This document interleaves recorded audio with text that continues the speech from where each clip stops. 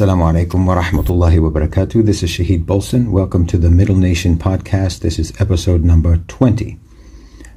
Let me talk for a moment about conspiracy theories, because this is a fairly common phenomenon in the Muslim world.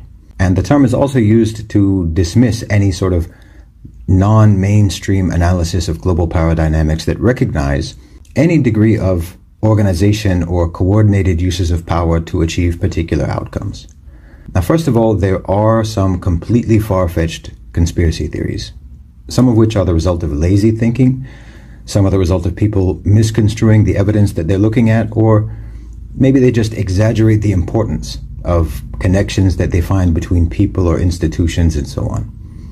These types of conspiracy theories oversimplify, and they usually only serve to solidify feelings of helplessness and futility because they put forward this idea that the whole world is in the grip of some secret cabal of powerful men who are basically ala kulli shay'in qadir.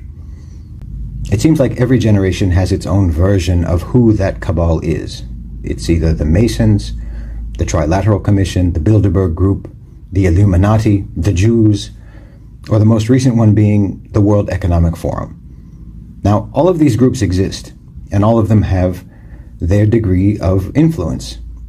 But are any of them actually controlling all world events and so on? Obviously not.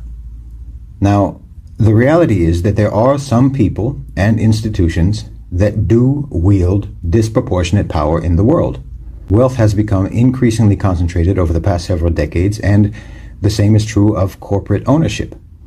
A study from 2011 by the Swiss Institute of Technology looked at a database of 37 million companies and investors worldwide.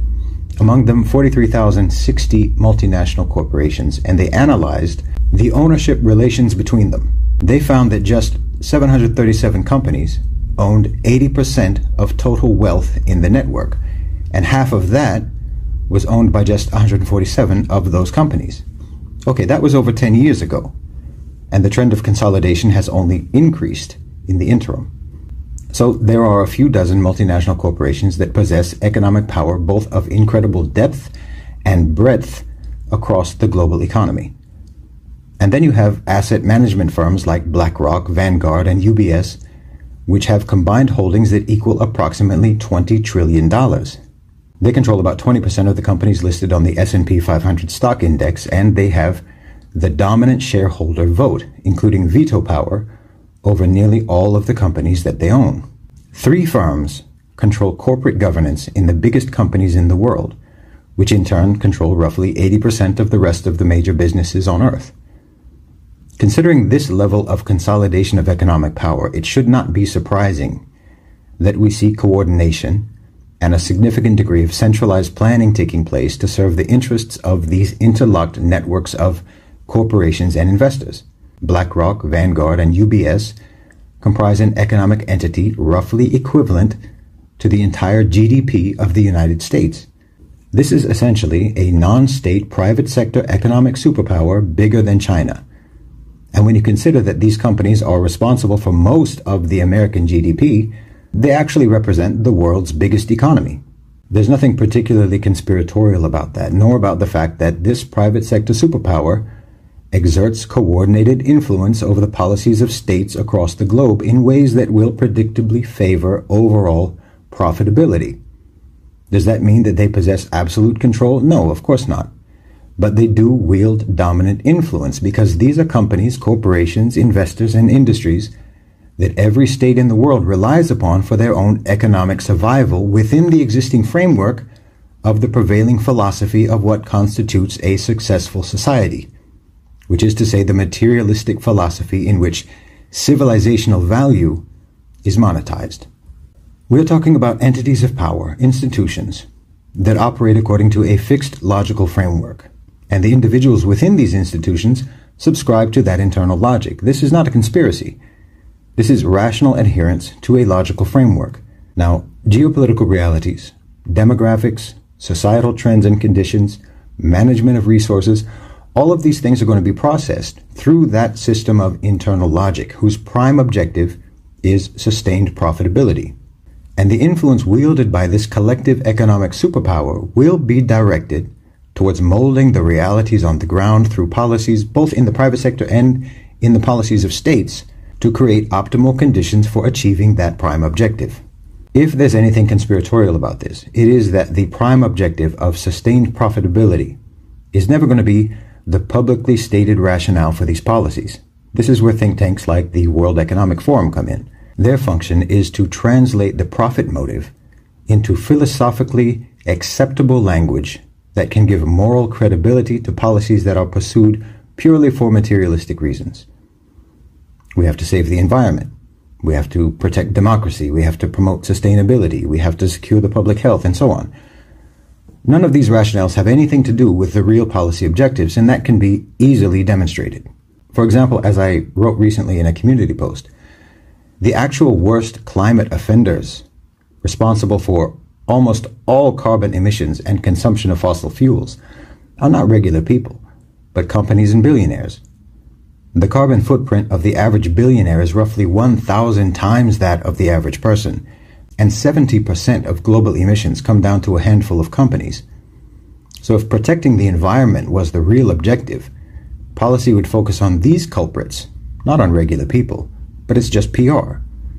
Organizations like the World Economic Forum do not drive policy, they package policy. There is a rational consensus among the coalitions of power that the post-World War II global order is no longer viable.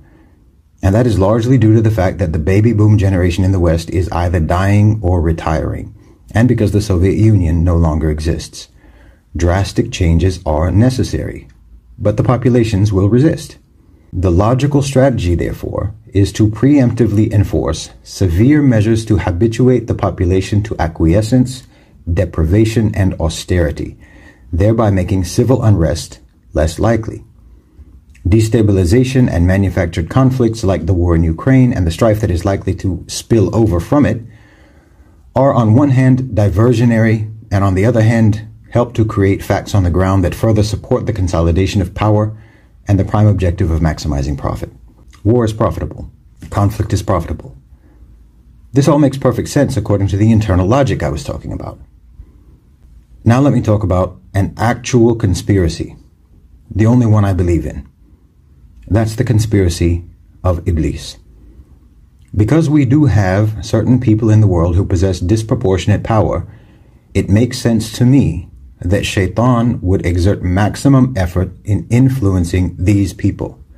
While I have outlined the concentration of power among the biggest multinational corporations and asset management companies like BlackRock, I do not mean to suggest that they have the independent capacity to coordinate global affairs to the extent to which we do see global affairs being coordinated.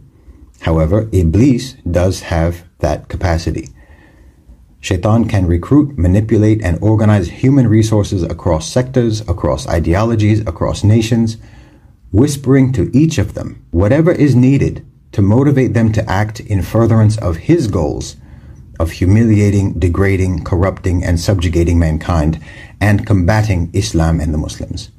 For each, he will make the evil seem good, exploiting their individual systems of internal logic and their ideologies to make blatantly immoral and wicked policies and objectives seem wise and in the best interests of humanity. I have no doubt that people like Larry Fink, the head of BlackRock, or Klaus Schwab, the head of the World Economic Forum, or someone like Bill Gates or Mark Zuckerberg, all genuinely believe that they are pursuing the right thing.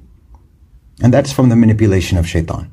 Iblis fundamentally believes that human beings are inferior and inadequate, and the materialistic philosophies that underpin modern economic and political policy derive from this belief.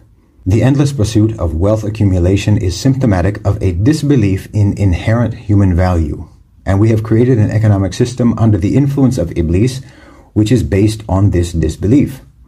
The potential rise of Muslim nations therefore poses an existential threat to this system and to Shaitan's centuries-long effort to solidify our self-devaluation.